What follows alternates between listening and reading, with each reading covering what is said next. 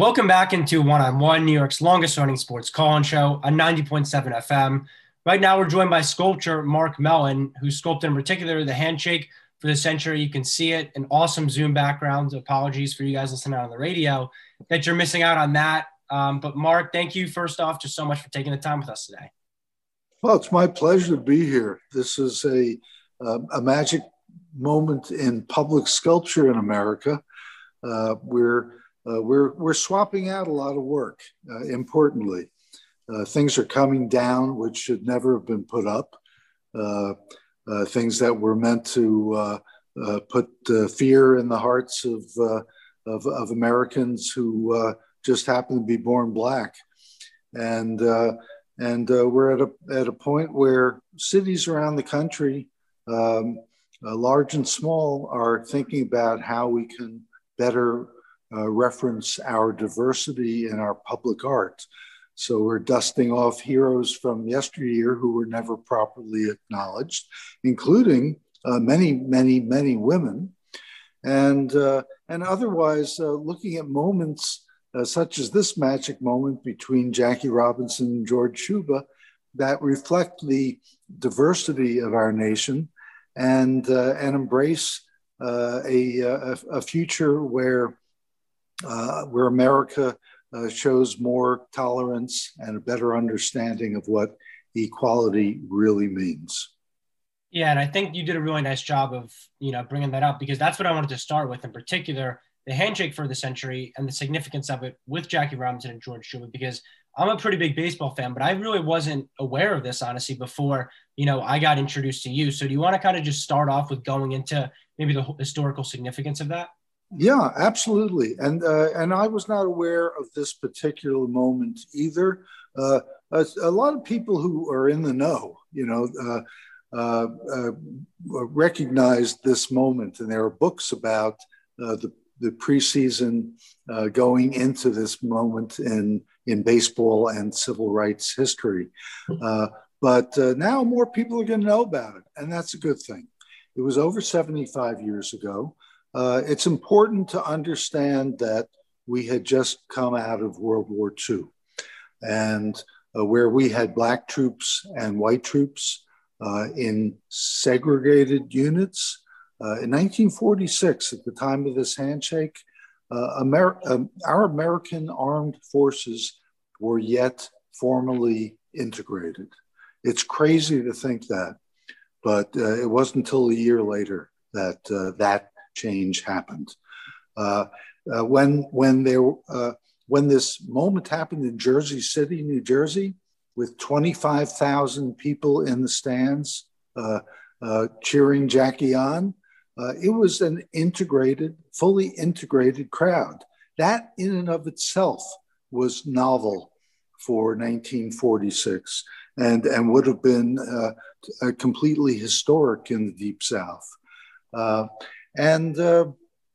if you think of that, Jackie Robinson, when he wrote his biography, he talked about feeling that he had the weight of his race on his shoulders, that he knew that if he succeeded in baseball, that it would open up opportunities for all Black Americans in sport, but beyond sport, on the factory floor, in white-collar jobs, and ultimately in the boardroom. And Jackie, you're too young to know, but he was famously on the board of Chock full of nuts coffee when that was a big coffee brand, and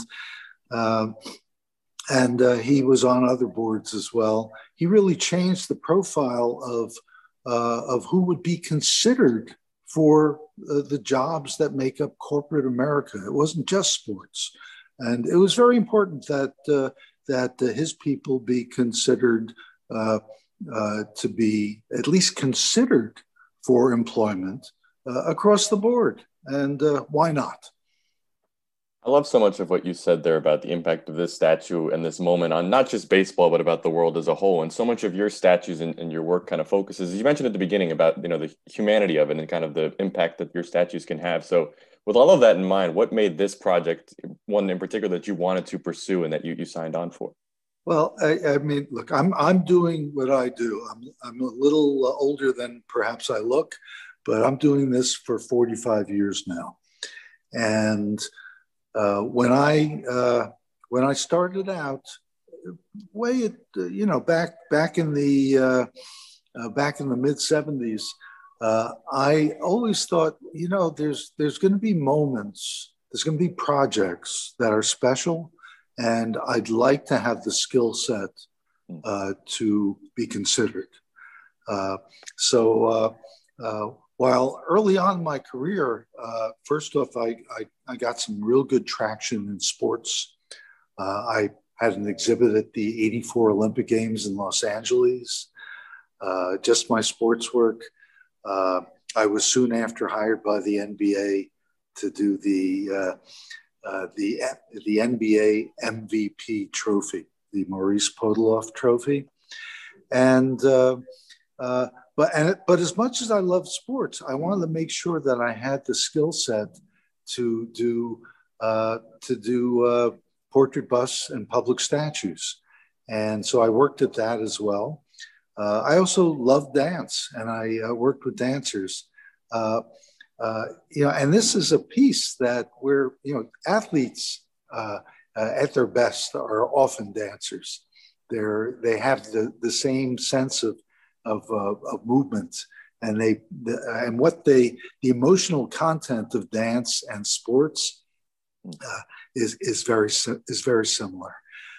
So I pursued all those things, and then when it was time to find the sculptor for this particular project, they needed someone who could make these portraits authentic of Jackie Robinson and George Shuba, circa 1946, to capture the movement, the complex movement of the two figures, and someone who also had the experience doing public artwork, and which I have that as well. I have works that are of this scale and bigger, from New Orleans to University of Rochester, right by the Great Lakes. I mean, I really have a good deal of public work out there. And so from that point of view, just my skill set, it was exciting. But if you look at with a little bit more depth at what I've done, I did a bust of that I called Becoming Muhammad Ali back around the year 2000. And so I associate him with the end of colonialism, that this is Muhammad Ali, more than any other person on this planet, is probably better known. His name is better known than anybody. Doesn't matter where you live. And it's because he fought for not just the right to box, but he for a period of time, because he objected to our war in Vietnam, he was banned from boxing in America for a period of time, and so he really became a civil rights icon as well, and globally beloved. Eventually, over time, he became when Muhammad Ali passed away, and I got this from some of the one of the white board members at the Ali Museum in Louisville, Kentucky. This guy said to me, I know my neighbors well, and I know their history, and I know that not everyone had good things to say about Muhammad Ali in the early years, but they grew to love and respect him. And what I saw when the hearse traveled through the streets of Louisville, neighbors who had been less than equality driven, people who did not have a strong sense of social justice years before, were there standing and paying respect. And that's the power of when a great athlete can speak to our times and speak to a better nation.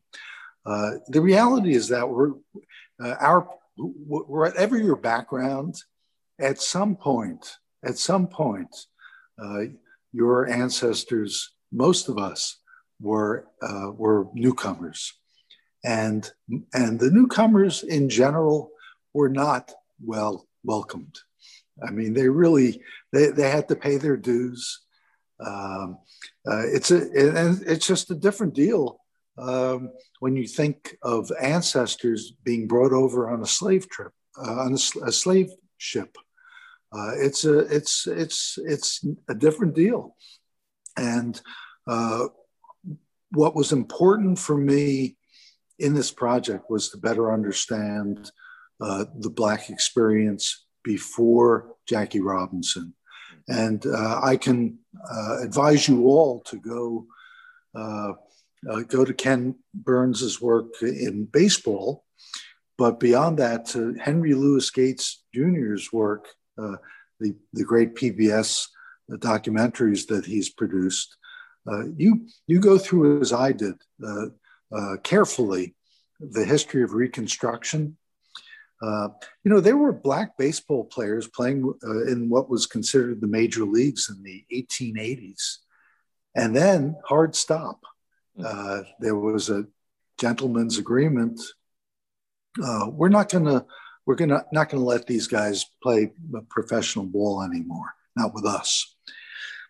And that was Reconstruction from the 80s on, 1880s.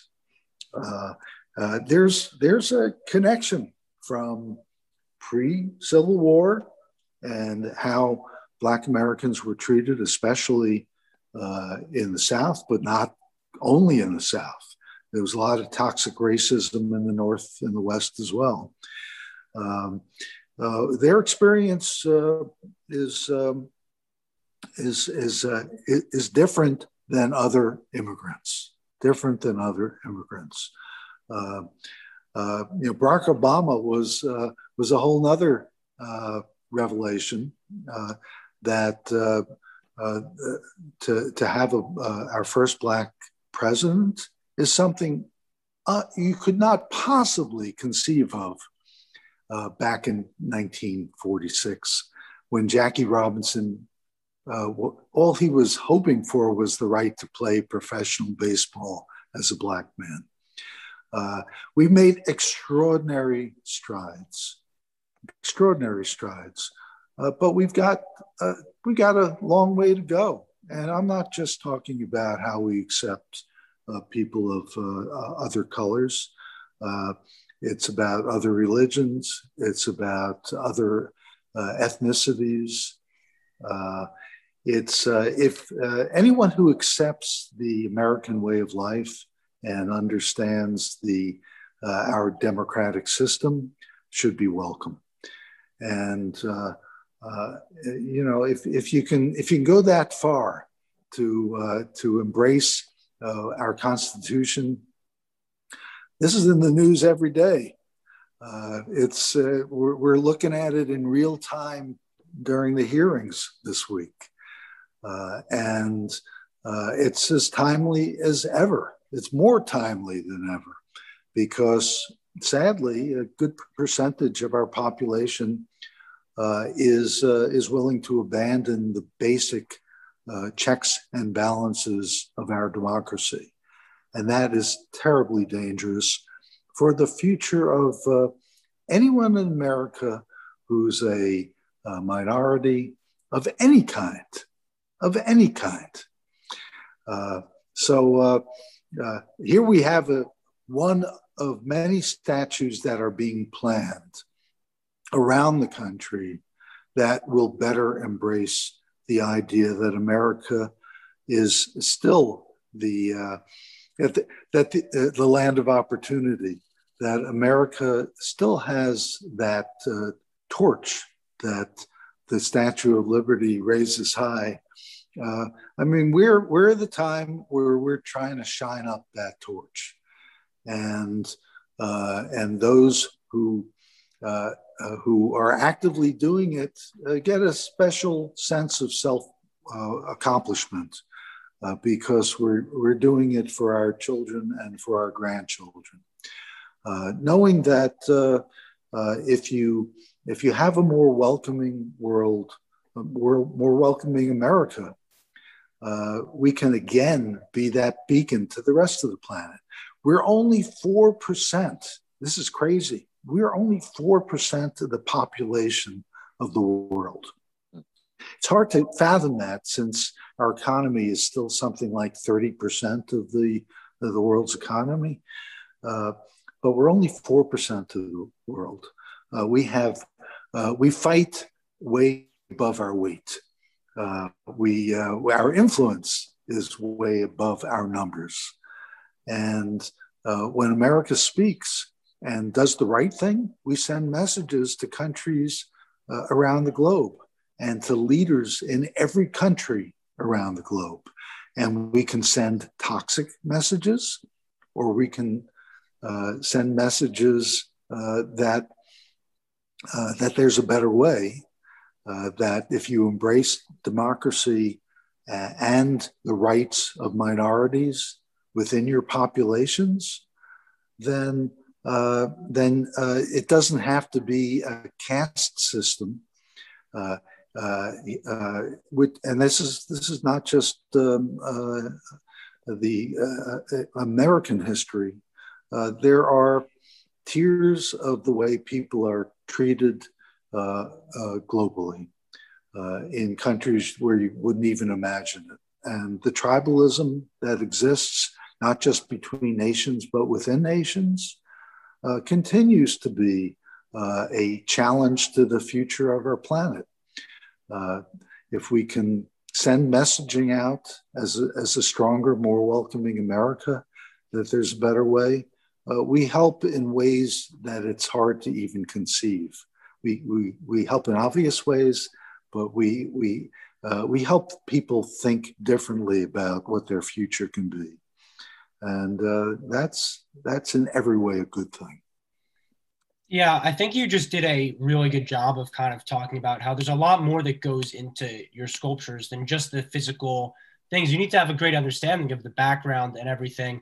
So I really appreciate there. And just one last question, just while we go full circle here, because you've obviously been in the industry for a long time, as you talked about, you've accomplished so much. Where does this rank as maybe an accomplishment or project for you overall for everything you've done?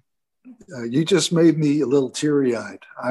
This was a Grand Slam home run, and it was in the ninth inning and we were down. It really feels, and it was walk-off. It was it feels like the kind of thing you dream about when you're just starting out.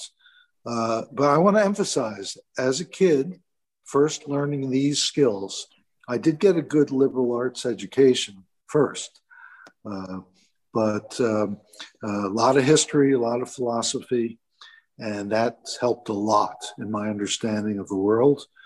But that understanding that as an individual, you can make a difference is something I'd like to emphasize today as I speak to two college students on their way to their lives and careers, and to your broad audience.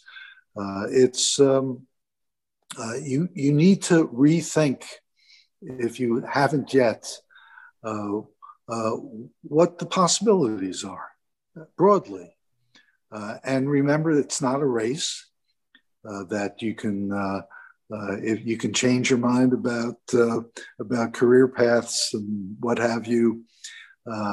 If you find something that you're good at, and I found sculpture, I was amazed that my hands did what I wanted them to when I started doing art.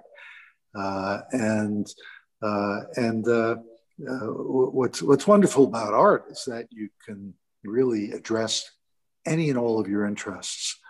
But whatever it is that you choose, I play with clay, and I can make statements that have global significance. So whatever your career path is, think about what you can do, and think about what you can do if you have the audience. When I say the audience, it could be in the business world, it could be on radio, it could be anything. But if you're coherent in your thinking and comfortable in your presentation, and have something to add to our global discourse, it's in some ways more fun to think of yourself as a leader than a follower. So I urge you all to figure out how to lead. That's really well said. And then the last question I wanted to ask you, is I'm curious, is when you think about this sculpture and you think about the sculpting media in general, what do you think it can do that just a photo or just knowing the history cannot? When you approach public sculpture, there's an immediacy to it.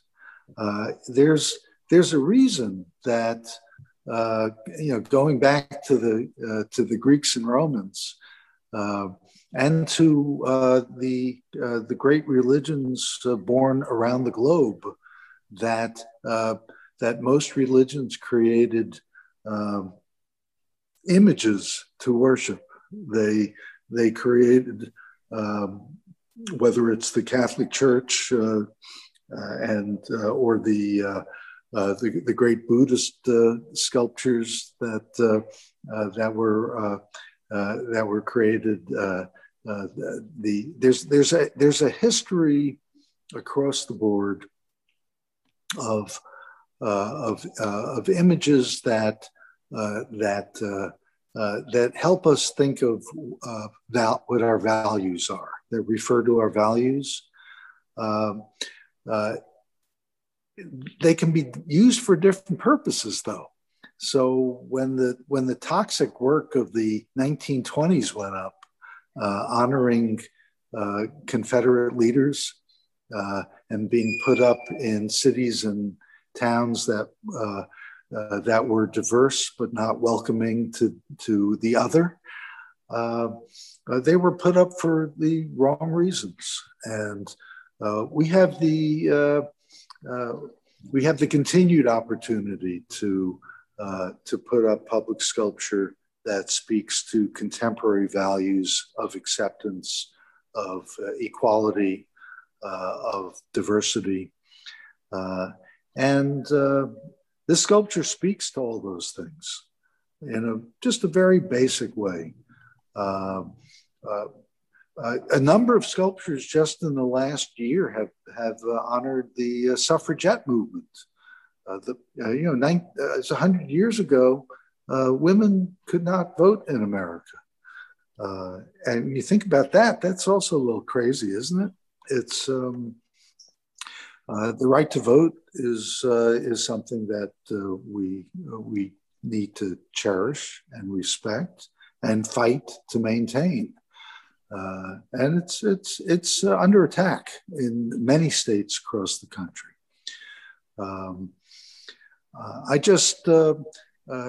There's not an issue of import that public sculpture cannot speak to.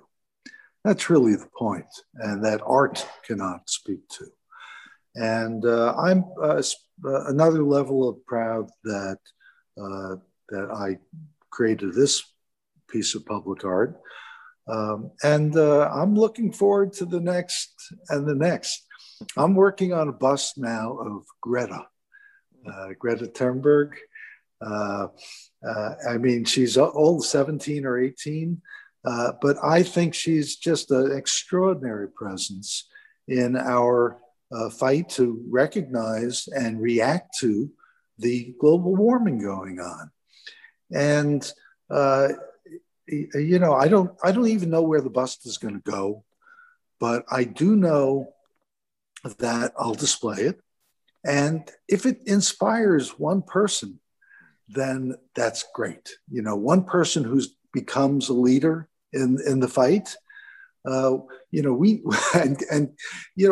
you look about what's happening to our planet, Greta, who she publicly acknowledges that she's autistic and she has her own issues. I think the the purity with which she approaches global warming is part of the fascination that I have, the appeal. She thinks we are out of our minds that our leaders are out of their minds for not doing more. And she's absolutely right. She opened my eyes to another level.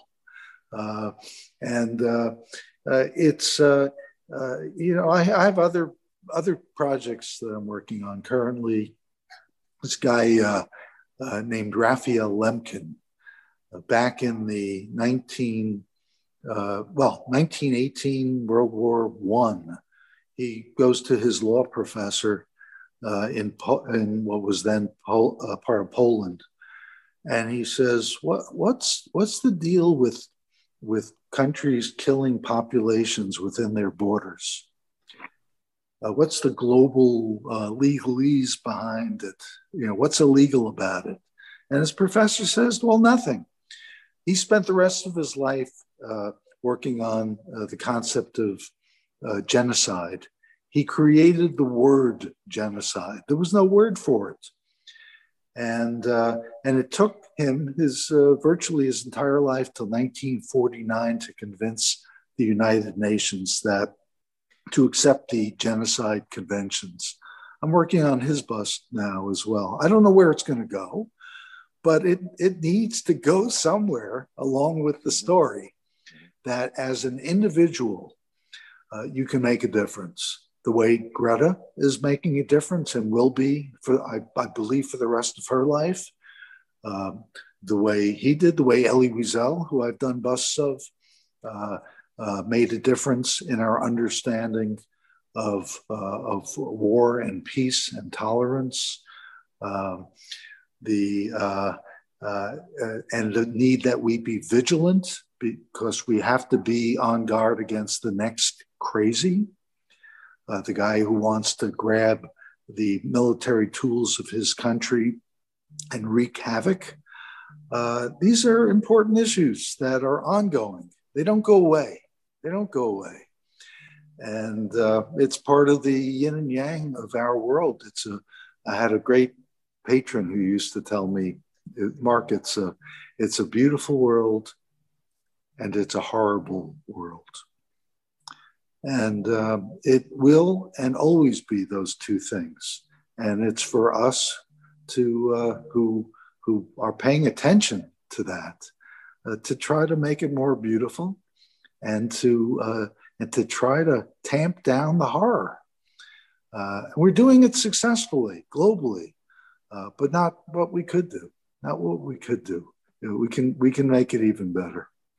Right. And so we will be sure to look out for more of your work. Some of the stuff you're talking about, it seems really interesting. Mark Mellon, thank you so much for spending the time with us. We really do appreciate it. We will be right back with more One-on-One on 90.7 FM. Thank you so much.